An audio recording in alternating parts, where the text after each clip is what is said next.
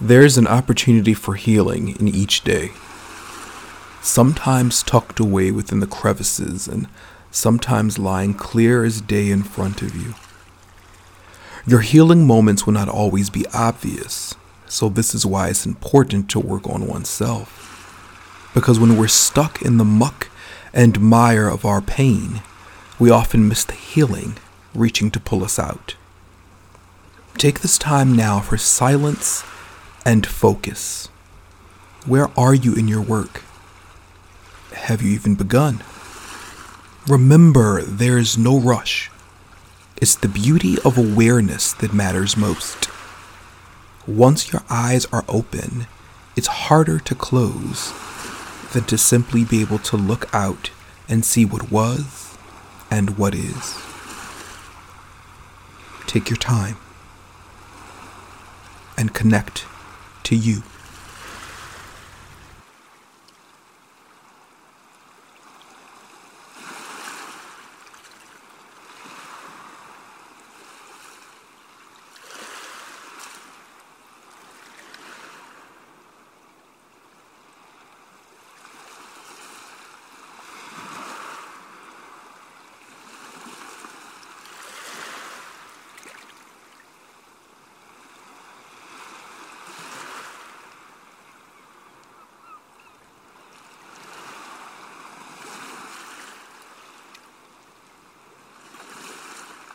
And now, misfits, let's get healed.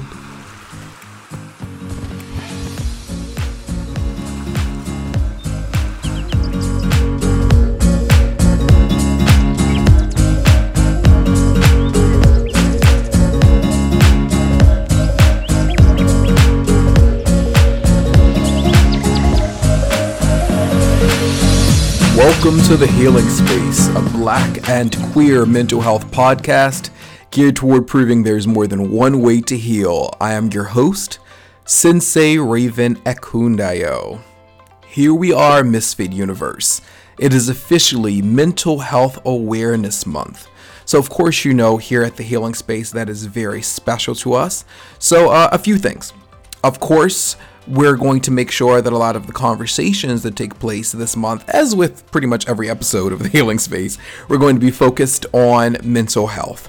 So it's one of the things that comes up during my conversation with this week's guest, Hari Ziyad. They are a dear friend of mine, and I look forward to you all being able to hear our conversation.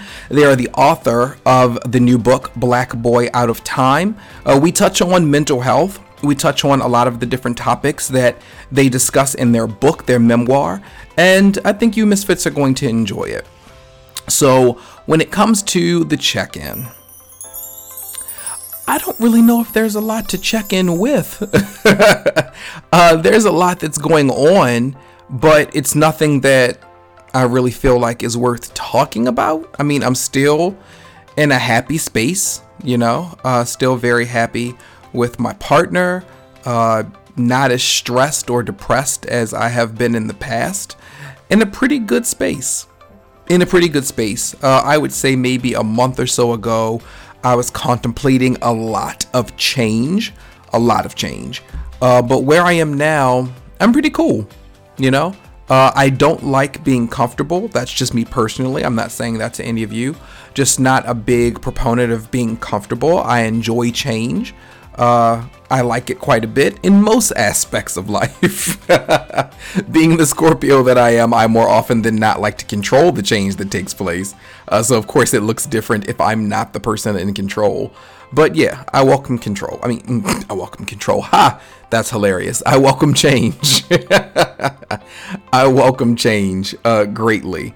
So yeah, that's most of the check-in. I went back home to the DMV, had an opportunity to visit my family. And did I talk about that on the last episode? I don't know. I feel like I recorded that before I flew out, but that may not be true. After you start recording enough episodes, you have to go back and kind of remind yourself of what you've talked about, or you'll be completely lost. But yeah, so it was good being back home and seeing my family and friends. However, I think the reason why I'm not focused too much on the check-in is because I want to get into the culture of pop. Now, when talking about the culture of pop, I'm going to simply talk about Pose and everything that's surrounding Pose. That's it. Culture of pop won't be too long as I don't decide to go on a huge rant. So, I'll first start by talking about the premiere last night. I'm recording this on Monday, May 3rd, and we had 2 back-to-back episodes on May 2nd, Sunday night. So, let me first say this. They only have 7 episodes this season. For those of you misfits who are listening who don't know, this is the final season of Pose. So it caught a lot of us off guard that it was only going to be 7 episodes. Now, for those of us who have been paying attention to Pose and Ryan Murphy, we know that he stated that it was more than likely going to end this season, even though I felt like I remember him saying it was going to be 2 seasons from now, but we did know it was going to end in the mid-90s. So when we found out that there were only 7 episodes, it's like, what? Especially because last night they aired 2 episodes. So that leaves us with only 5. So that's my first issue. My second issue, well, let me put out something really positive. I personally believe that the acting has gotten a lot better on the show. There are quite a few people on the cast that I was not a fan of their acting in the first season. I'm aware that, a good number of them, this was their first acting role. I get that. I absolutely do. But once again, as someone who went to school for acting, it is difficult for me to always pull myself out of that space. As I always say, I liken it to a lot of my friends who are singers. They are fully aware that this person who's getting up at karaoke is not a singer, However, they can't help but to have slight judges of pitch and all those kind of things. I'm the same way when it comes to acting. I'm very aware. Excuse me, I have a piece of hair on my tongue. That's random. I'm very aware that these are not people, who went to school, don't have degrees in theater or anything like that. I get it. However, I can't help if there's a part of me that's just like, oh, wow, that was said with absolutely no emotion whatsoever. Like your character is a robot. Like, I need a little bit more from you. With that being said, this season and only the first 2 episodes, I give a lot of praise to the acting from a lot of these actors who I wasn't sure if they were capable of it. There's the positive. Here's the negative. It feels as though they did the entire season in just these last 2 episodes. Honestly, it could end. If they would have given it maybe 10 more minutes, this could have actually been the entire series. And it was confusing because, you feel like you're being introduced to these characters again several years later in 1994. And this is in the first episode. And there are several things that begin to come along with each of the characters. There may be spoilers, just so you misfits know. So as always, there are segment markers in the descriptions. You can click on those if you want to jump ahead. However, you see Blanca in a new relationship. Keep in mind, we have no clue what happened to her last boyfriend. She was really happy and then he was gone. There is no explanation, but you're going to see a trend when it comes to that. So we don't know what happened to him. However, she has a new boyfriend. So then there's Damon, and I almost feel like I want to hold on to that for the end, but I'll go ahead and I'll talk about that now. So in the first episode, you find, Damon's back from, that was Paris that he went to, right? So he's back, and there's a point where they're, preparing for an intervention or in the midst of an intervention, or maybe that was the second episode. I think the intervention may have been the second episode. Well, in the first episode, Damon takes Pray Tell into his bedroom with him, and Pray Tell sees everything that Damon has been using to kind of center himself, a lot of it having to do with Buddhism. So Damon presents him with a book, which I'm assuming is like Alcohol Anonymous, AA, so that, it could be something that could help him. Pray Tell wants nothing to do with it. So you're sitting here as a viewer like, well, when did AA happen? Like, when did he become an alcoholic? Meaning Damon, when did that take place? So fast forward to episode 2 and he's gone. We are informed by Blanca that he relapsed and he went to live with his cousin. And they made sure to put in the script for Blanca to say he's gone forever. So I have some questions. Why is it that we were, and here's the deal. I am fully aware of what's taking place in real life, which, you know, they've stated that he had, I believe it was a death in his family. I think it may have been his sister. Forgive me if I'm wrong when it comes to that. Either way, there was a family issue that made it so he had to leave. How and ever, my thing is, did it have to be for good? Now, everything that I'm saying right now, you completely ignore if by the end of, you know, the next 5 episodes, we see him again. However, my thing is that if whatever happened in his personal life was so serious that you needed to write him off the show altogether, you could have given us a lot more than he relapsed and had to go live with his cousin. First of all, where the hell did the cousin come from? If that was the case, why did he ever need to go to New York after his parents threw him out? That's my question. If he had family members that accepted him for who he is, then couldn't he have gone to live with them from the very beginning? The first season was almost all about Damon and his journey of discovering self. You know, through Damon is how you were introduced to the rest of the family. So it had a lot to do with his story. So for me, there's an issue with you just writing him off and saying he went to live with his cousin and we're never going to see him again. His character deserved more. Even if his physical being couldn't be there, his character deserved more than saying he relapsed. Relapsed? The character that started the damn show relapsed, and we never hear anything from him again. I'm genuinely hoping that that's just Blanca's character saying we'll never see him again, and not the writers making it clear to us that we'll never see him again. Because if that's the case, I call BS. So that's one thing. Another thing is, I have always thought, even now, mind you, this may sound hypocritical of me if I just talked about how a queer black man was the main character of the first season. But with that being said, we came into it looking like, okay, this is Damon's story. But throughout the time of watching the show, you came to understand the beauty and complexity of all of our trans sisters that are in the show. So it became more their show than it was Damon's, which is why season 2 made sense. However, even in the midst of that, it felt as though Pray Tell was the main character.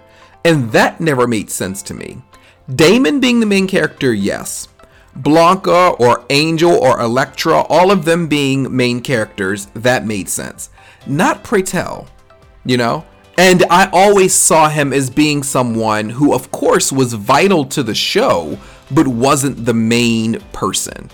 And I feel like that is what they continue to try to drive home, is how important he is to the show. And for all I know, it could be the acting. You know, Billy Porter could be such a great actor that he just takes up the screen. In whatever scene he's in, it feels as though it's pulling away. Because we can't say that he has more scenes than anybody else. Blanca has a story that we're getting to see a lot of this season. You feel me? But it's just like, it consistently feels this way to me, and it felt that way in season 2 as well. That, and it may also be that he gets the majority of the awards come awards season, which I think is unfair. And I truly hope that this time around, that's not what we see for the nominations for season 3. It's not that I don't want him to be nominated. Of course he deserves to be nominated. However, can we also shine a light on the rest of the cast that's a part of the show as well? Absolutely. Especially MJ Rodriguez. You know, she has come a long way. Seriously, you know? So that's just my thoughts about it. I'm bothered by what it is that they've done with Damon. I'm disappointed that there are only 7 episodes. And I really want us to give more shine to all of the rest of the characters before this season comes to an end. I can say as another positive that I'm very happy that, what were their names? Was it Lamar and Cubby? I appreciate that these 2 bit characters from the last 2 seasons, the writers chose to give far bigger roles in season 3. You know, 2 of Elektra's kids. I really, really liked that. To me, that made sense. You know, we've had these characters on here for, the entire run of the show, here's an opportunity for us to be able to shine a brighter light on who they are. And that I really enjoyed. I enjoyed a lot. And then, after we leave the scripted show and we go into real life, I wanted to touch on what took place with Janet Mock. So, they had the premiere for Pose, which was the first red carpet premiere for anything since the pandemic began. So news ended up breaking about Janet Mock and this speech that she got the speech that she gave when she was on stage. So I personally feel as though she had a mental breakdown. She got up there and she began to complain about her pay and what it is that she feels as though as a writer and producer she should receive, which, it's like, okay, well that's understandable. Whether or not this is the place to do it, that can be argued, but we definitely understand that, especially if you're being paid less than all of the other writers and producers. However, she went further in her breakdown, and one of the things that took place is that she told her boyfriend, Angel, my apologies if I'm pronouncing his last name incorrectly. Curiel, I believe it is. He plays Lil Poppy on Pose. Asked him to stand up, and she went forward with explaining to him, his first time hearing it, and everybody there, that she had been unfaithful to him. And I can't even imagine how he must have felt in that moment for something so private being told to everyone, and he's learning at the exact same time. So that's just, two of the things that ended up happening. There was more, but those are the two things that really made, news. So I want to say this. We know how human beings are. So immediately when this took place, everybody is, gagging and gossiping and saying all of these negative things. One of the things that bothered me the most was that I kept seeing online people are talking about how Janet messed this up with him, and there were even some people who were saying that if Janet had to cheat, then clearly, he wasn't doing what it is he needed to do. Sad. Sad that that's where human beings jump to, that's the place where people go. The truth is that she had a mental breakdown, no different from Dave Chappelle, no different from Martin Lawrence. It takes place. And the truth is that Janet Mock went into this, I'm sure, hoping that Pose would be a success. However, we don't know if she expected it to be the success that it was, Who knows when it first began if she knew that she was going to be a writer, producer, and director. You feel me? Who knows if she was prepared for everything that was going to come along with this particular journey? Maybe it became too much. Maybe it became overwhelming. And when that happens, we don't know when the is going to happen. We have no clue when the snap will take place. So it just so happened that it took place on that stage. Now, it's not to say that she didn't have things bubbling up already. You feel me? For all we know, this could have been calculated, and she could have been fully aware when she got on that stage of what she was going to say. That doesn't mean that the breakdown didn't happen before that.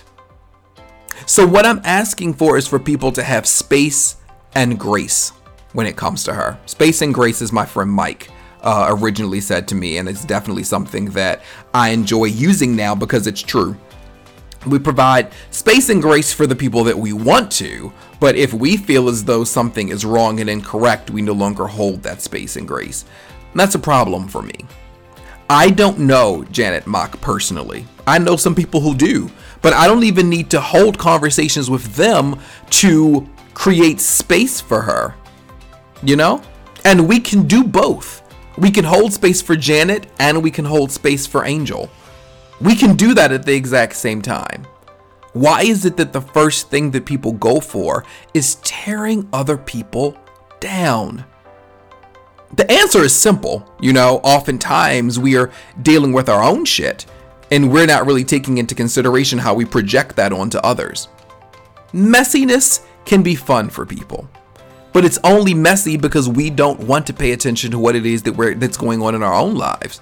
So what's the next best thing? Well, let me celebrate your downfall instead. Keep in mind, before this, we were all championing you.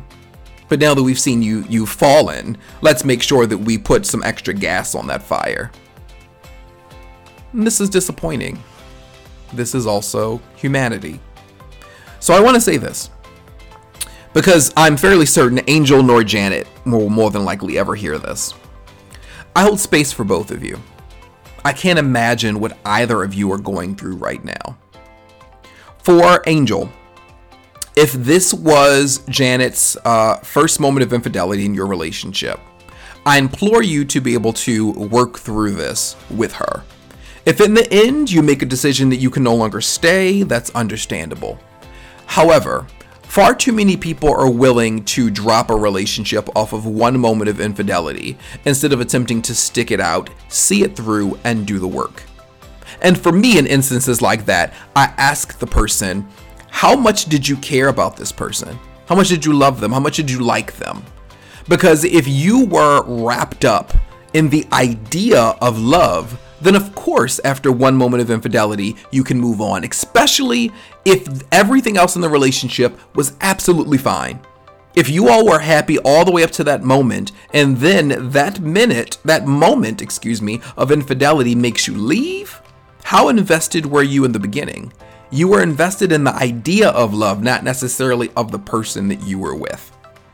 So I implore you to take the steps with her to see if this will actually work. If you do that and you find that you still don't think that you're there, if you are officially disconnected, then of course, move on to your next chapter. And to Janet, I would ask that you take a moment to step away. I'm fully aware that everything is going on with Pose right now, and maybe you're supposed to be one of the faces or things like that. Here's your opportunity to step away, to let everybody know I'm going through something really serious right now. Because my thing is, if you decide to stay because it's business and because you need to do this or you need to do that, that is you then putting your career over your own life. And that's not healthy. There is a good chance that you doing that is what got you to where you are right now.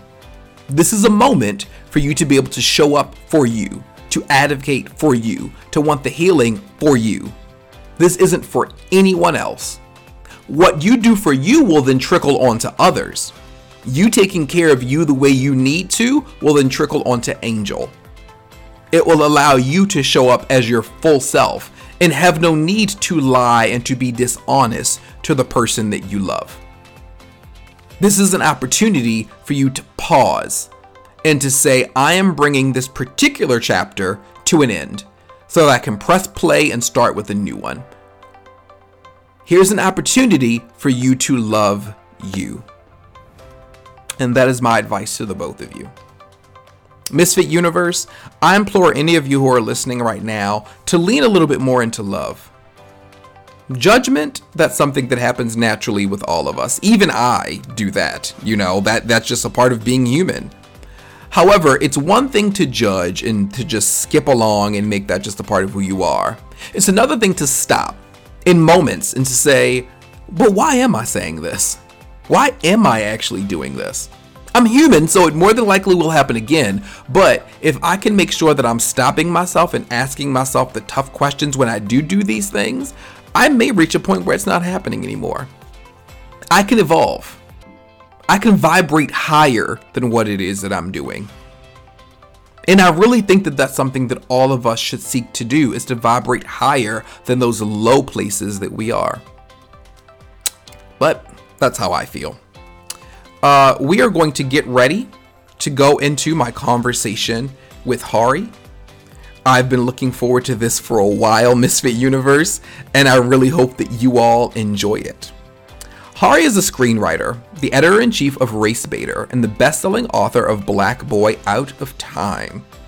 They are a 2021 Lambda Literary Fellow, and their writing has been featured in Vanity Fair, Gawker, Out, The Guardian, Huffington Post, Ebony, Mike, Slate, and Salon, among other publications. Misfit Universe, I really hope that you enjoy this conversation. And now, my conversation with Hari Ziyad. And I'll see you on the other side. Well, hello there, Hari. How are you? I'm doing all right. I had a long day, but I'm going to end it on a good note talking to you. Oh, that makes me feel good. That makes me How feel are good. you? I'm good. I'm good. I actually just returned back from Baltimore. I was there for a week, seeing my Uh, family and friends on vacation. is that where you're from? Yeah, yeah. Oh, I just realized we've never talked about that before. no. I think I have seen you post something about being from Baltimore before, though, now that you mention it. I don't think it was until I read Black Boy Out of Time that I knew about Cleveland for you. Yeah. I would have never guessed it either, like ever. Where do I look like or sound like I'm from? Your energy has always given me one of the coasts. Like it's given me either New York or California. Well, I've been here in New York for about 10 years, so maybe that's why. Right. And we've only shared space once. And how long ago was that? 2000, like 14, 15, something like that? Yeah, that's be like 5-6 years ago. Yeah. Yeah. I don't think I realized that well, no, I guess that would make sense for the amount of time that you were there. I was gonna say I didn't think that you had been in New York for that long, but that would make sense. Yeah, absolutely. Yeah, I came here for undergrad, so that was like when I was 17. So actually, I've been here for 12 years. Oh my God. Oh wow. Okay. Well, they say once you hit 10 years, you are official New Yorker. So. Although I don't know how much longer I'm going to be here. That was actually going to be the next question I was going to ask you. I was going to say if you could think off the top of your head where your journey would take you next, do you know where you would go? Yes, I'll be in LA because the moves that are being made will be TV type things, and that's what I've always wanted to do anyway. Okay. And so now some things seem to be finally happening, and right now everything's virtual, so I don't have to move there, but ultimately if I want to continue doing work at TV, it's good to be there. So that's the next step. So when you say Hollywood, do you mean as far as writing, producing, like writing for television? Yes. Okay. Awesome. So yeah, I mean that's that's always been the goal. I went to film school thinking I wanted to write for film, and then that morphed into TV. Then kind of got into the journalism, nonfiction stuff, but that was more of just, everything that was going on and like wanting to work through some shit. And then that opened up the doors to go back to where my passion lied. So really interesting how that happened. Right. Well, so okay, I'm gonna get into Race Baiter a little later on because of course you know that I want to talk to you about Race Baiter.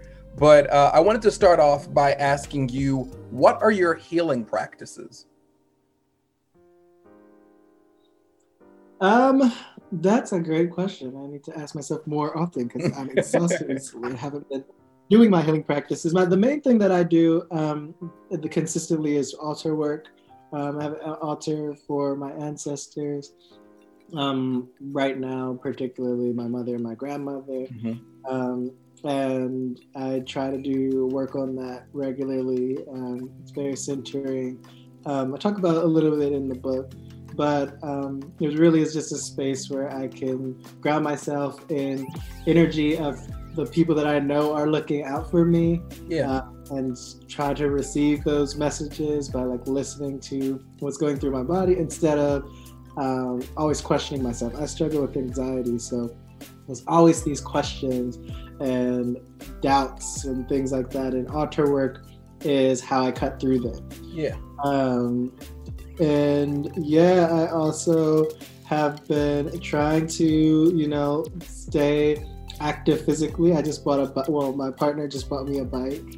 I love the outdoors. That's another reason why I have to leave New York, at least in the cold months, because being outside is like where I heal. Mm-hmm. Really, the sun is very healing for me. So I just try to get out as much as possible. One of the things that when I moved back from North Carolina at the beginning of the year, I noticed that I was just, because there's COVID and it was cold, like I was stuck inside the whole time. Yeah. And it didn't hit me until a little bit later, like, oh, like I can actually affect this by making active decisions to be out in nature, buying plants, although this one's not doing too well right now. Is another one. And yeah, just being in community with other people. Like, I feel like my healing is almost always directly tied to the kinds of energy I'm getting from other people. And that is what families are a really big, important thing for me. I'm in family therapy, working through the grief of my mother passing. Then I'm also doing individual therapy. So yeah, when I'm on top of my things, I'm hitting all of those notes and staying healthy. But I definitely have just gotten kind of overwhelmed recently, and so I've been trying to work my way back to regular practice. So with this being a mental health podcast, I'm always listening for when people mention things like therapy, anxiety, and things of that nature. So if it's not, I don't want it to be triggering or anything like that. If you could, touch on your journey with your anxiety, just for the my audience, I call them the misfits. We're a part of the misfit universe. I love that. Thank you. So if you could talk to the misfits briefly about what your journey has been like with anxiety, what it has looked like for you, and how you've kind of worked to heal yourself through it. Yeah, I don't know. I've had anxiety for as long as I can remember, but I didn't know that that's what it was. And only more recently I've been able to name that.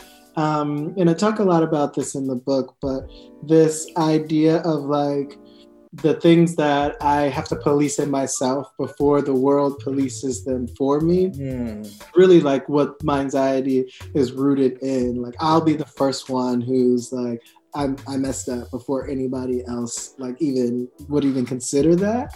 And so I move through interactions and engaging with the public, which my work calls me to do, constantly with that voice that's like policing myself around how I present and what I'm saying. And a lot of what therapy has been able to do, and all of these healing practices have been able to do, is tell me that that's not just about this like antagonistic force that lives in my head, but for a lot of that, it's a part of me that's not being tended to, that's just asking for something that that I'm not giving to that part. And a lot of times, what it's asking for is for me to be aware of how terrifying it can be to be in these different situations as a Black queer person. And so a lot of my healing has looked like in therapy in relation to my anxiety has been to acknowledge and honor when it comes up. And I think that's why the book is so centered on inner child work, is because it's easy for me to see that part of myself as like the childhood version of me. My anxiety comes up, it's usually this childhood part of me, and like they need something from me, and how can I tend to that and protect them and keep them safe, is the framing that I try to have with my anxiety nowadays. But that's been mostly and that's only been possible once I've been able to like acknowledge that that's what it was.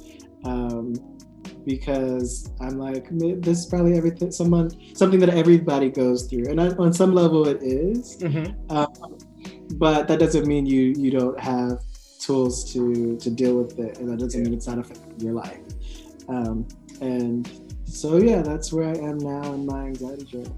I think people take for granted what you said, as far as you were only able to get there. I think people take for granted that part of the journey. It's like you have to first acknowledge it. If you don't know that it's there, you'll continue to operate from a certain space, Right. So, like, getting to the point where you actually can acknowledge, oh, this is where it derives from. Got you. Okay, so now I can begin to attempt to do the work to heal through there. One of the biggest problems that I find on campus with my kids, working with them, is that oftentimes they don't even know where their anxiety or their depression, where it comes from, So they're under the impression this is just life. This is supposed to be, this is who I am. So I appreciate you saying that, because, for someone listening, it may just be, a statement that you made on the way to the end of your sentence.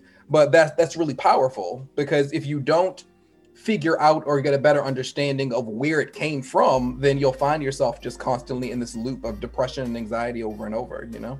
Right, yeah. And it's kind of weird because you're both like, this is just who I am, and you're also like, there's something wrong with me. Right. And you're not able to reconcile those two things.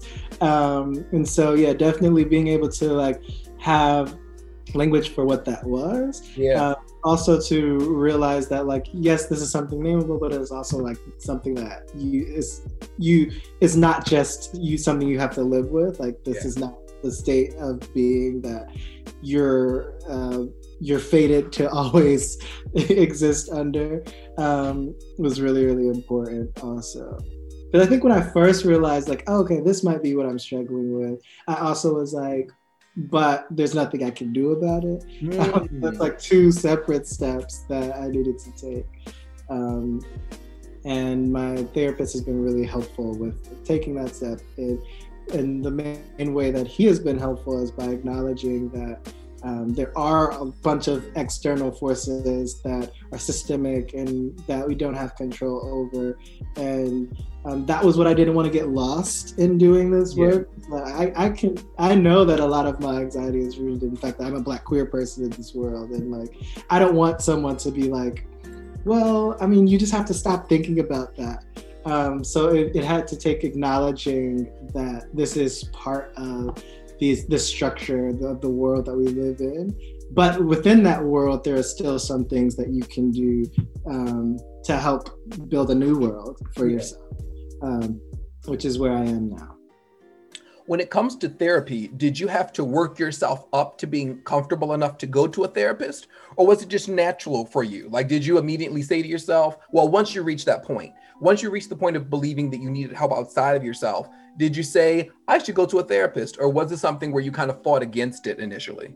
Yeah, no, I definitely didn't want to go initially because like I wrote in the book, like I felt like for me, therapy had been this place where like, if you were struggling with things like this, and if you were angry at the world, like it was going to try and erase that. And like, there's no place for this rage, this very deep rage that I knew was not only legitimate, but righteous. Like, who can live under this world and just be okay with it?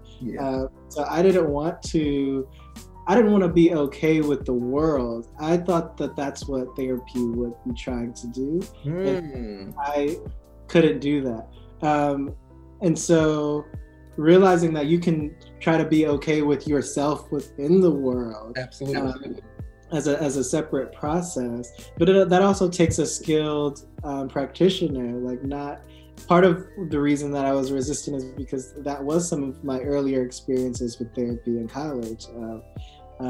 But going to someone who was Black, who was queer, who's my therapist now, it was just easier for us to get to that place where I wasn't afraid that, you're just trying to get me to be okay with the world.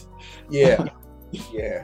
And it's funny that you would say that because you spoke of when you were younger and you had a therapist. I tell that story often about how when I was in my early 20s, I had my first therapist.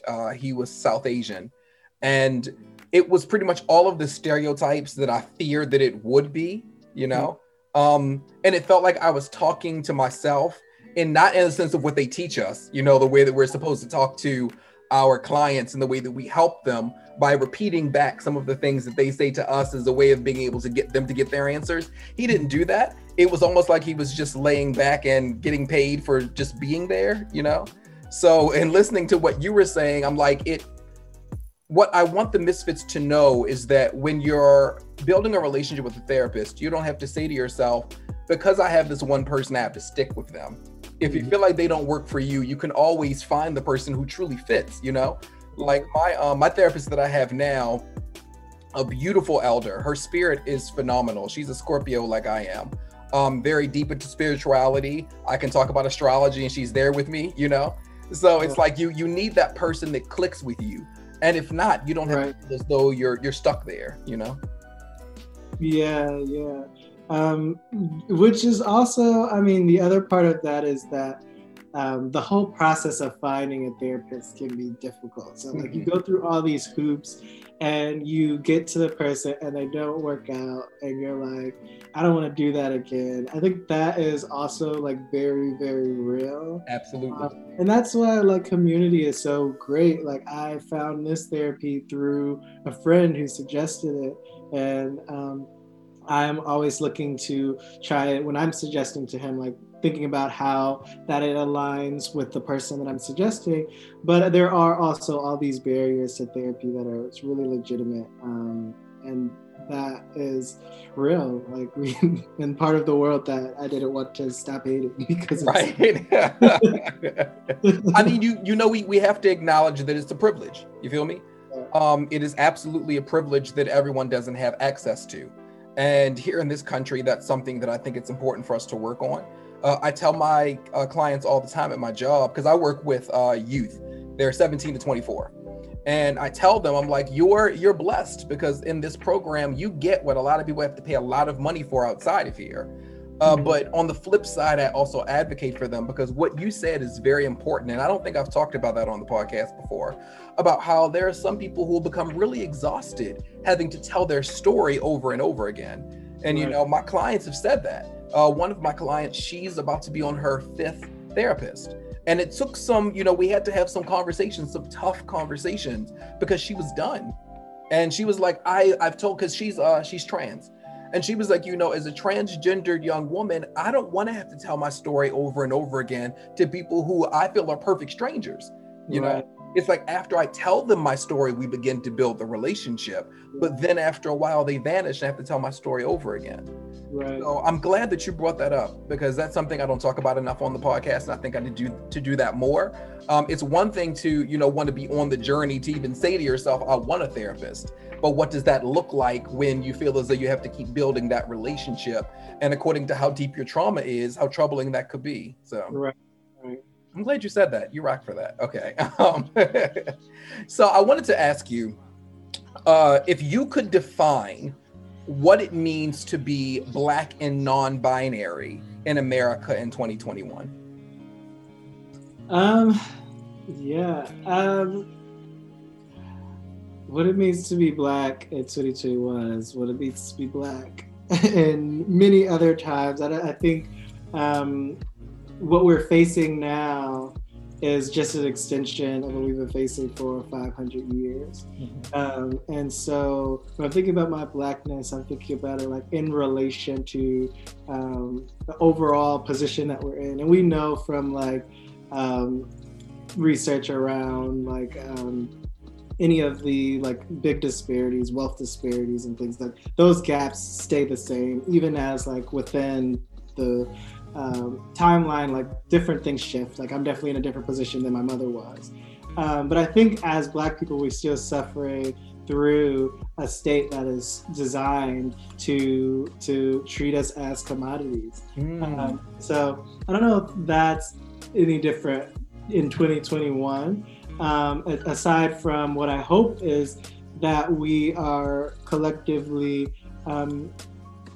being more able to imagine moving outside of this timeline. Black Boy Out of Time is speaking to how we can reshape our ideas of time so that we aren't just looking into the future, but we start building now the type of reality that we want to exist in. And to be non-binary today is to be non-binary in general is connected to my Blackness. Like Black people aren't afforded the way that white people are, or other people of color are, existence within the gender binary. We were brought here, for those of us who are descendants of enslaved people, as, like I said, commodities, not as gender people. And that ungendering process, in the same way that all of the other things that we face as Black people, is the same today. And so I think that is very related to like the lack of being able to like achieve gender, particularly as queer people, and like fit all of these ideals. And it's also related to the ways we beat ourselves up about not being able to fit into those ideals. And so when I'm claiming to be a Black non-binary person, I'm thinking about how I don't have to continue to do that. Like I can recognize how this binary was never set up for me, to be able to love myself and to exist within my body in a free way. And that I need a new conception of how I think about myself and my gender in order for that to be able to grant me the type of freedom that I think my gender should have. Yeah. So that's what it means to be Black and non-binary for me. So I have 3 youth on my caseload who are non-binary, and the journey that they go through with those on our campus who don't really understand or quote unquote get it can be very difficult, especially for me being, somebody who advocates for them, standing kind of on the outside watching what it is that they go through. So if you could speak to them, those who are listening to the podcast right now who have a similar journey to yours, what would your advice be as far as the way that they should advocate for themselves moving throughout this country and the world?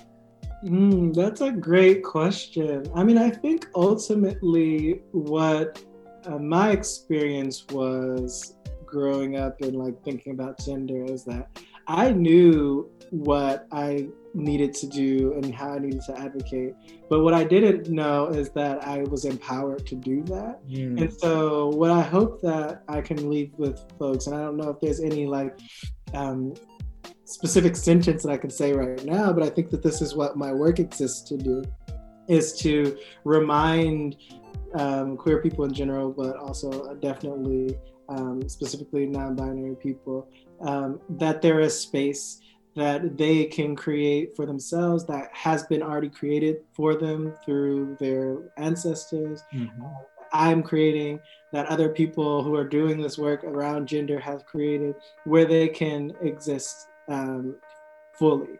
And so I hope that when they engage with this work, and particularly when they're looking back at, and I guess what the advice would be to always be able to look back at what our ancestors have done. We didn't just pop up this year with the idea that the gender binary doesn't work for us. Even though it's much more popularized now. So I think looking back at that history of how Black people have worked through gender can be really that empowering force that allows us to feel more to be able to move in our existence right now without that shame and without the policing that we do to ourselves. Because there's only so much we can do with the outside world, but I want them to feel empowered within themselves, that they don't have to do the work of the world. And I think that starts with looking at where we come from. I appreciate you saying what you said as far as, I'm not quoting you verbatim, but non-binary people didn't just show up out of nowhere. I appreciate you saying that, because there are a lot of cishet and queer people who would say that in a heartbeat, There are people who like to say, all of these different terminologies that we've just created that appeared out of nowhere. And I'm like, no, it's not just like out of nowhere somebody woke up and was like, this is a thing, and everybody followed behind it. Like you said, when you look out into the world now, more people are using it, but it's not to say that people who consider themselves non-binary haven't always existed, Right, yeah. And I mean, and that's why like the archives are also whitewashed, and so a lot of that will be you will have to know where to look.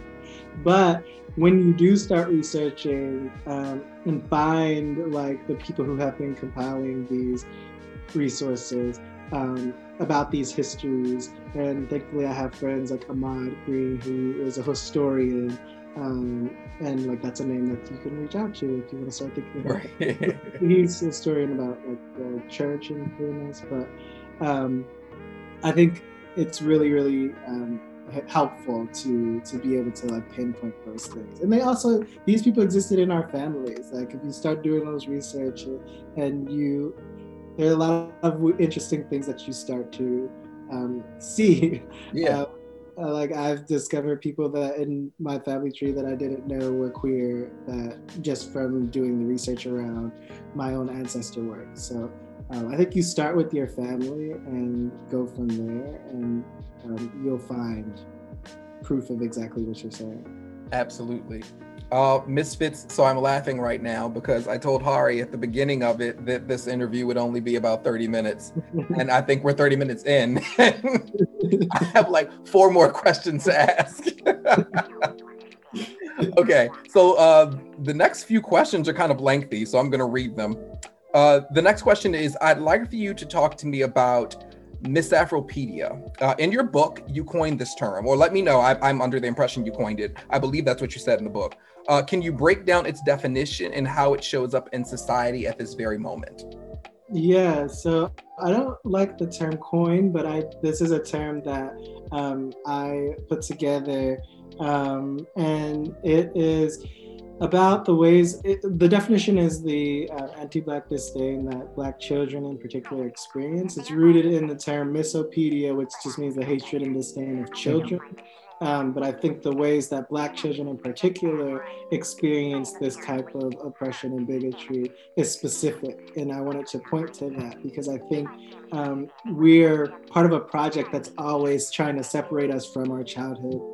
And I'm using childhood as this as a term to mean like the freedom that we were born into before we start adopting all of these other ideas that are taught to us by a white supremacist system. And we see that in how Black children are adultified, like with Makia, who was shot and killed in Columbus yesterday. Right after the George Floyd, Derek Chauvin trial ended, or right before. And people are just calling her a young woman. And just the ways that we talk about Black childhoods and ascribe different ideas onto them, calling young girls fast in specific ways, over-sexualizing children, and ultimately not protecting them from the harms that they face moving about in this world. That is all an example for me of Misafropedia. And it's so central to the book because the book is also about inner child work. And so I was thinking about the ways and reasons that we get separated from our childhoods. And so I needed that term to describe what those things were.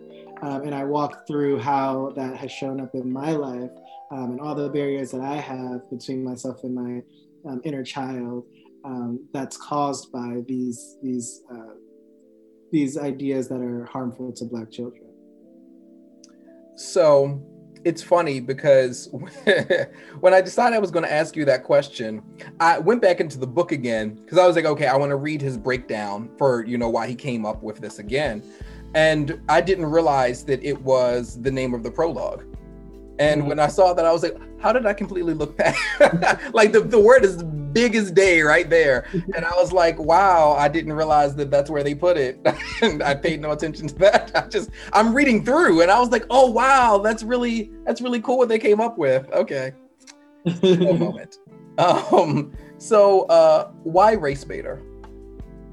Race baiter, the platform why, and then I'll get into the name in a moment, is because I started writing after I graduated college. I went to film school and I was like, oh, these stories that I want to tell, like I wasn't finding many outlets to tell them through the journey that I was going through the television industry, at least. And so I wanted to still get those stories out. Like there are a lot of things that I was working through, still trying to understand. And the way that I learn about things and learn about myself is through writing.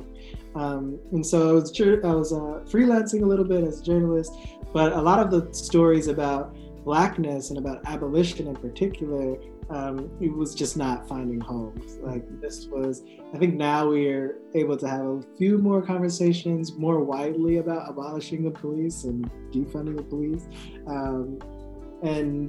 But even now it's not that widely you're not going to get editor to respond to a lot of your pitches. And so I wanted to create this space that was initially just for me to write about these things, and then it kind of just took off, and other people started asking if they could publish there, and it grew into this space where now I have a small team of part-time editors where we publish other people exclusively, and it's completely funded by our donors. And I named it Race Baiter because I knew when we start to have these conversations, that was the charge that people are going to lob at us.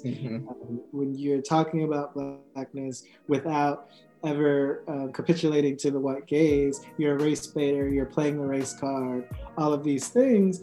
And so I wanted to name that up front so that it didn't have to keep coming back as this thing that we had to respond to, because we already know that that's not the type of energy that we're trying to engage. And so that is why Race Baiter.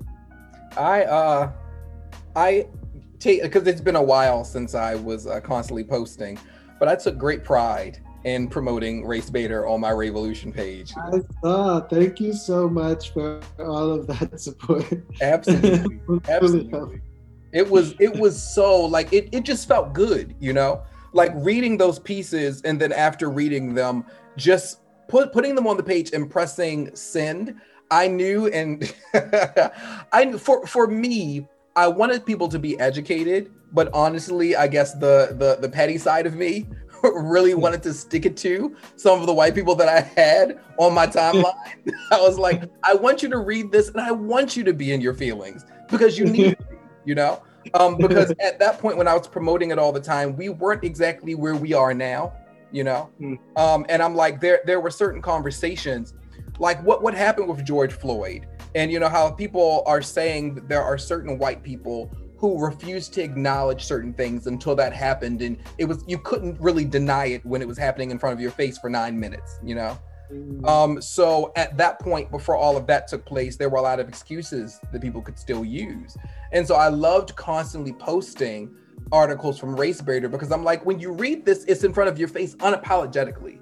And if there's anything that I love about your site, it's the fact that it's unapologetic, and that we need more websites like that, you know? Thank you. I hope that there are tons of Race Baiters moving into the future. Unfortunately, with COVID, we've had to scale back the amount of publishing that we've done. But my hope is also that we start to get back on the swing of things. But yeah, thank you for all of that. And that's exactly the type of work that we were trying to do in the world. Yeah, absolutely. As I'm conversing with you, I'm realizing, you know, for all the years that we've known each other, there's still, as far as your life trajectory, between reading the book and having this conversation, I didn't realize how many things we had in common. As I'm listening to you, I'm like, I want so badly to find out your natal chart, because I'm like, wow, I didn't realize I had so many things in common with you. That's really, really cool. That's cool. Okay, so my next question. In Black Boy Out of Time, you talk about attending your Aunt Cheryl's funeral and how you make it your business to stay away from churches, mosques, and temples. What was it like being raised Hare Krishna? Did I get it right? Hare Krishna. Hare. I'm like, I want to get it right. Hare Krishna. Hare Krishna. There we go. What was it like being raised Hare Krishna, and how did it impact where you stand in your faith today?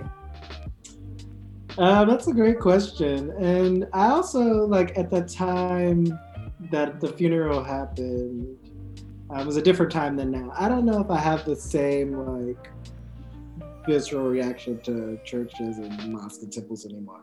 But it was like being raised as a Hare Krishna was interesting.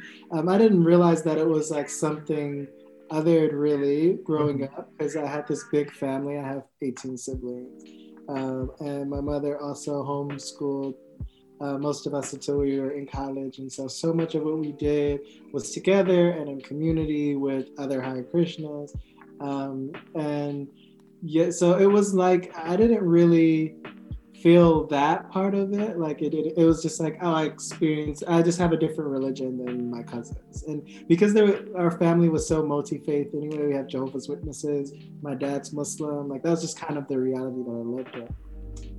Now, to be a Black Hare Krishna within the midst of that was a very different experience. So much of the community, and a lot of it's like there are lots of Black devotees who have been pushing against this and challenging it. But it's very much like once you join, like we just kind of pretend like any of the identification markers that you might have had otherwise, like just don't exist, even though no one has reckoned with their anti-Blackness or their homophobia. So clearly there was still all of that, but it was never really talked about. And so I kind of grew up resenting it for that reason, but also understanding that anti-Blackness is everywhere. And then when I got to like high school, I was able to, when my mother and father always gave us like, we knew that we'd be able to explore religion ourselves. Like it was never, they do a lot of interfaith work too. Their faith is really important to them, and especially for my mother, like she wanted us to be in that community, but if you could find God anywhere, like that's great. Which is really what gave me the foundation for where I am now, which is like, I feel like I have found what God means for me. That's very different from what it was for her. But I was only able to do that because of now I'm able to honor and acknowledge how intentional that was for her in her own journey to, as a Black woman, to like choose to be a Hare Krishna in the 70s. So yeah, it's interesting. It still is interesting to have connections to that community. But I also like really appreciate it. And really appreciate that my father is Muslim, and really appreciate that we had so much exposure to of the church, the Black church outside of that through our extended family. Even though so much of all of my family is like, were able to tie homophobia to their spiritual beliefs, which is what I'm writing about in that chapter. Like, when would it be safe for me to find God in this way? And that's why African traditional religions have been so powerful in my life, because I feel like I could take all of the good things that I felt in church and gospel choir. I was in gospel choir in high school, and in the temple and in the mosque, and build it around something that centers Blackness and something that has space for queer people. And in a lot of ways, I feel much closer to my upbringing because of that. But it took a while to get here. Yeah. Definitely took a while to get here. I was listening. I'm like, it was kind of full circle. Like the way it came around. Yes. Okay, so Mother Boomy was your grandmother. In Black Boy Out of Time, you explained to your readers that you never came out to her, or as I like to say, liberated your spirit to her. A lot of the misfits listening now may be struggling with a similar journey. Do you have any advice that you could impart on them? Just in terms of struggling with the idea that someone they lost never came out, or someone that's living in their life right now? Yeah, somebody that's living now and they want to be able to, come out to them or liberate their spirit, but they're scared, whether it is out of a sense of respect and love, or it could be out of a sense of fear. You know, I think like to honor that part of your, like, you don't owe anybody that story as the main thing, and I don't feel bad that I didn't tell my grandmother that. I do like wish we could have connected around that, and I'm able to explore the possibility of doing that through my altar work with her. And so I think like knowing that there are other ways to engage that, and that like this life isn't the only one that there is, gives you more space to like honor whatever legitimate fears that you might have around that. And I think while you're doing that, it's really important to be able to distinguish between like which of those fears are self-imposed and which are like real. Like my grandmother, like that just wasn't, she was not at a place where she would have been able to engage with that. Just based on the fact that like all of the mental health struggles that she had and her health and the relationship that we were building, but we hadn't really got a chance to completely build. And so, but there's also a part of me that I was afraid and I was scared and I was putting that on myself. Yeah. And I'm only now able to separate that and still be like, I would still not tell her now because I can see that a lot of that was not for me, was not on me. And so I think it's important to do that work. It helps to do that work in therapy, obviously, but it also that's where inner child work can come in. And figuring out where these fears exactly are coming from and which you have the power to address and which that you don't. But my main takeaway would be that you don't owe that to anyone, and that the relationships that you want to build with people aren't limited to this realm. Yeah, that part right there. I wanted to go deeper into the conversation. You had mentioned your grandmother and her mental health journey. I wanted to go into being bipolar, but that would take this interview in a totally different direction, which would make it like an hour and a half. So I'll invite you. Yeah, I have to come back. Right. So I'll end with this question. What has the feedback been for Black Boy Out of Time? What has it been and how has it impacted you, the response that you've received to the book? Yeah, I mean, the responses have been all over. You've had, your white racists that are like, oh my God, he blames everything on white people, which because the book was an Amazon first reads, it got into the heads of like just a wide variety of people. So that's been interesting. And also, I don't really care about that. The response to the book has been really beautiful. People have told me that it's helped them heal through some of their relationships and their relationship with themselves. It's exposed people to the concept of inner child work that they might not have been exposed to before.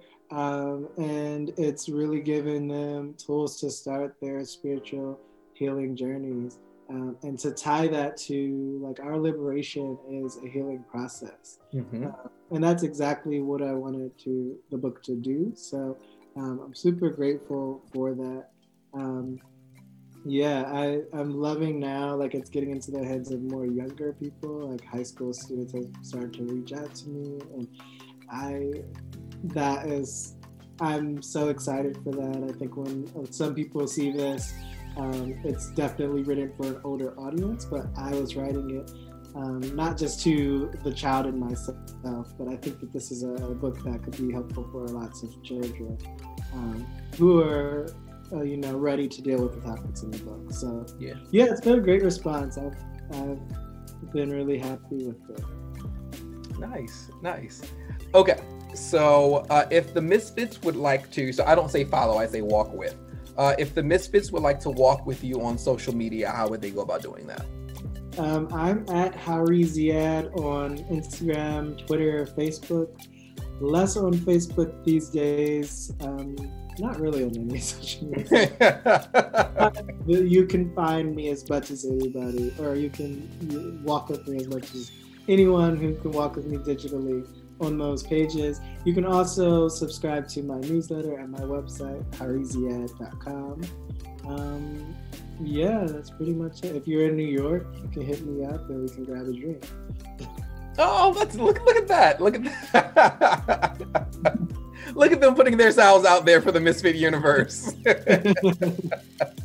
Well, I would like to thank you, Hari, for being here and giving us your time. I know the Misfit universe truly appreciates it. And like I said, you have to come back again because there's so much more that we can talk about. But I gave you my word this wouldn't be a 2-hour episode. So.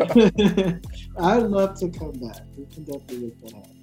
Absolutely. Okay, Misfits, we will be back with The Couch. Okay, Misfits, come on in. Take a seat on the couch. So let's get started. Also, I'm not going to do a good news this week. I'll give you a little bit of information at the end of the couch, but we're going to be ending this episode on the couch. Just want to let you know so you're not caught off guard, and let's get into it. We have two per usual. So the first one is from Derek. Derek's question. He says, I remember hearing you talk about sad on your show before. I don't remember what the letters mean, but in the past, I've wondered what was up with me because my mood would change in the fall and I didn't know why. My problem is this past year, it felt even worse. I don't know if it was the pile-on of the pandemic or what, but I was really depressed once fall came and I'm not out of it yet. It's spring and I'm still depressed and sad most days. Do you know what this could be? Okay, so SAD is seasonal affective disorder, and you'd be surprised how many people battle through this. I am one of those people. Now, more often than not, you'll hear about it taking place during the fall and winter months. However, it can take place in spring and summer, though that's considered more rare. Also, it happens more in women than it does in men. So just a little information when it comes to that. Now, of course, as you stated, the pile-on of the pandemic. So that absolutely could play a part in it. You know, people talk about, the COVID weight and all that stuff. That's very true, which also goes along with SAD.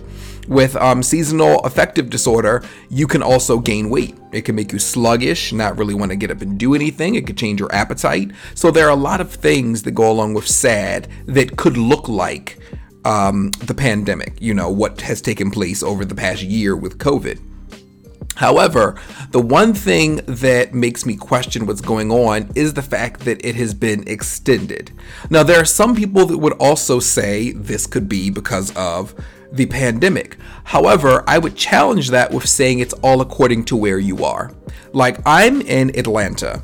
And for most people, even the people who are, very cautious, we still have, begun to go outside. This, for most people, it was months ago because you don't even need to be around people to go out. So we could be in parks or things of that nature outside where we don't have to be, too physically close to others. However, there are other places, like I have friends in New York who, at most they may walk around the corner to a grocery store and that's it, I think my best friend, he and his husband, I've seen them in videos and pictures in the woods, like going on hikes and stuff like that. But that's about it. So it really is all according to where you live. If you live in a place like this where you don't really have to shelter in place anymore and you can be kind of out there, I would question the fact that with all of these months that have still passed, you're here in spring and you're still feeling the exact same way. Again, it can take place in the spring and summer. However, it's rare that it takes place during those specific seasons. So if you've left out of winter and you still find yourself feeling the exact same way, consistently depressed, sluggish, things of that nature, I would implore you to then look into therapy. And to see what that may do for you, to provide yourself with an outlet. Now, if you feel first that maybe you should talk to friends, by all means, have conversation with friends. If you're close to your family, have a conversation with them, just an opportunity to vent. However, if you find that even after you're venting, and if you have any coping tools like meditation and deep breathing and things of that nature, and that's still not working, then I would definitely say that you may want to look into therapy, see what you're able to get out of that. And if you have to take a step further, then maybe you can begin to, at least put the idea out there of seeing a psychiatrist. If you feel like this persists and it goes on for a little too long, I can already see from you submitting this that you appear to be a little uncomfortable. So if that is the case, and if it really is bothering you, I would ask that you take those steps. By all means, if you have any further questions, or even if you want to give us an update, feel free to contact us. As you did before, that's THS Podcast on Facebook and Instagram, _THS Podcast on Twitter, and you can always email us at ths@revolutionmultimedia.com. Thank you so much for being so transparent for us, Derek. And the next one is Michael. Michael was very to the point. He said, "My man lied and I want to beat his ass. What should I do?" Okay. That was not long at all. So I guess I would say, Michael, if you're listening to the whole episode, then you heard what it was that I said regarding Janet Mock and Angel Curiel. I feel as though because here's the thing. I'm assuming you mean lied and being, unfaithful. That may not be what you were talking about. All you said was my man lied. So if we're simply dealing with dishonesty, cut, end, just right there, then I would say that I'm not necessarily sure the kind of person that you are. Me, I'm a very direct person. I don't run away from confrontation. I think that it's best for a relationship if two people know exactly where the other person is coming from. So I would say that, once again, this is my advice. You asked me for it, so I didn't have to preface. But I would say that I think that you should go to them respectfully, because if you've done the research and you're absolutely sure that they're, being dishonest, because here's the deal. You said to me, my man lied. What proof do you have? Now, if you have solid proof, then that's one thing. If you're simply going off of your gut, more often than not, our solar plexus chakra is correct and we tend to ignore it. However, I would still say that you should have the conversation. And if you have the conversation, bring more to the table. And again, my apologies. Oh no, you said my man. I was going to say, I don't want to assume. But yes, I would think that if you bring it to your partner and you just state that my gut feels as though you're being dishonest, that could end up making a lot of issues for your relationship. If you bring them cold hard facts, this is how I know you're being dishonest, that's totally different. And in that instance, you would need, and rightfully so, to have an answer. What's going on, But instead of, because the whole thing is you could be serious or you could be joking about the whole beating his ass part. But I would say that you hold off on doing that and you instead have a conversation. Please do not do it through text. Please do not do it through voicemail. Now, I know that there are some people who are uncomfortable with face-to-face conversations and they feel as though, doing it via text is better for them. However, this is a situation where you have to take into consideration that this is your partner. And as I've stated before, when you are in a relationship, it is not about me, it is about we. So though it may be uncomfortable for you to be able to broach this topic with him face to face, I would ask that you do so. Whatever it is you need to do first, if you need to talk to family, friends, as a way of being able to get you to the point where you can do it, or even if you have to text him and say that there is a conversation that I would like to have, which more than likely will stress him out and get him worried. But you can say, I'm just asking ahead of time that you create space for me to be able to be honest and transparent with you because I'm nervous saying this to you face to face. In that moment, he may be like, I need to know now. No, I would rather say this to you face to face, They're just concerns that I have. And, you may not even need to go into that. If you decide that maybe that would be too much drama, then when you get home or whenever you see them, you may not live together. Whenever you see him, say, there are some things I like to talk about.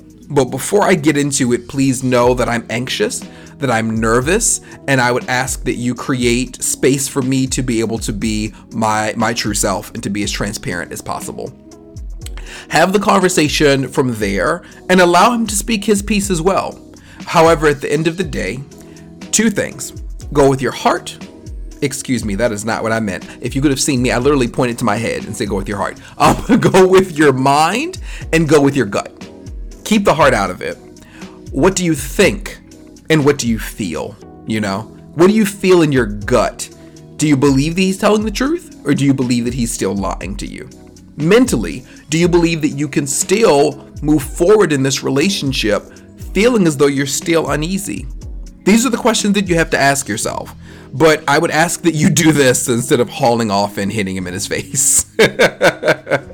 I personally believe that better things will come out of, hopefully, transparency on both sides. And again, I say, Please don't stay in a relationship because you feel as though either you can't be alone or you can't figure out whether or not you can trust them. Because when you reach that point, you are better off creating space between the two of you so that both of you can do the work. Because there's no need to stay in a relationship where you're despising the other person. That's not fair to them, and that's not fair to you. So I hope that helps. And as I stated to Derek earlier, by all means, reach back out if you have any other questions, and definitely if you want to give us an update. It's greatly appreciated. So that's about it, Misfits. As I said, there wasn't going to be any good news. I mean, there's great news I'm about to share, but there isn't a whole segment for it. So I'm really, really looking forward to this month of the Healing Space. As most of you know, I don't get excited until things are complete. So I'm excited for all of you to have heard the interview with Hari, and I'm excited for all of you to hear my interview next week with Imani Van Zap. Both of those interviews have been completed, so I can officially be excited about them. Thank you to Hari. I really, really appreciate you being on THS. Misfits, please make sure that you are going out and purchasing their new book, Black Boy Out of Time. I know that they have it on Audible. I chose not to get Audible. I wanted to have, the old school physical copy that I could have in my hand. Shout out to Nicole for getting it for me. Like, I was able to get the book earlier. Was I able to get it earlier than most? I think so. She ordered it for me like late last year. So she got it for me for Kwanzaa. So thank you so much, Nicole. I greatly appreciate it. But yeah. Make sure that, if you decide to go to a store, of course, stay safe and purchase it, or you can order it online. It is absolutely worth having. I know that you will enjoy it. And again, make sure that you are back here next week for my interview with Imani Van Zap. I'm really looking forward to all of my conversations this month, and I hope that you are too. If you want to be able to walk with us once again on social media, that is THS Podcast on Facebook and Instagram. That is _THS Podcast on Twitter, and our official website is wearetlm.com. For me, if you want to walk with me, that is Scorpiogi across all platforms. SCORPIYOGI. I think that might be the first time I've said that without pausing and making sure that I spelled it correctly. Haha, progress. Anyway, Misfits, I am done. I hope that you all have enjoyed this episode. And again, can't wait to see you next week. I love you all so much. Until then, namaste.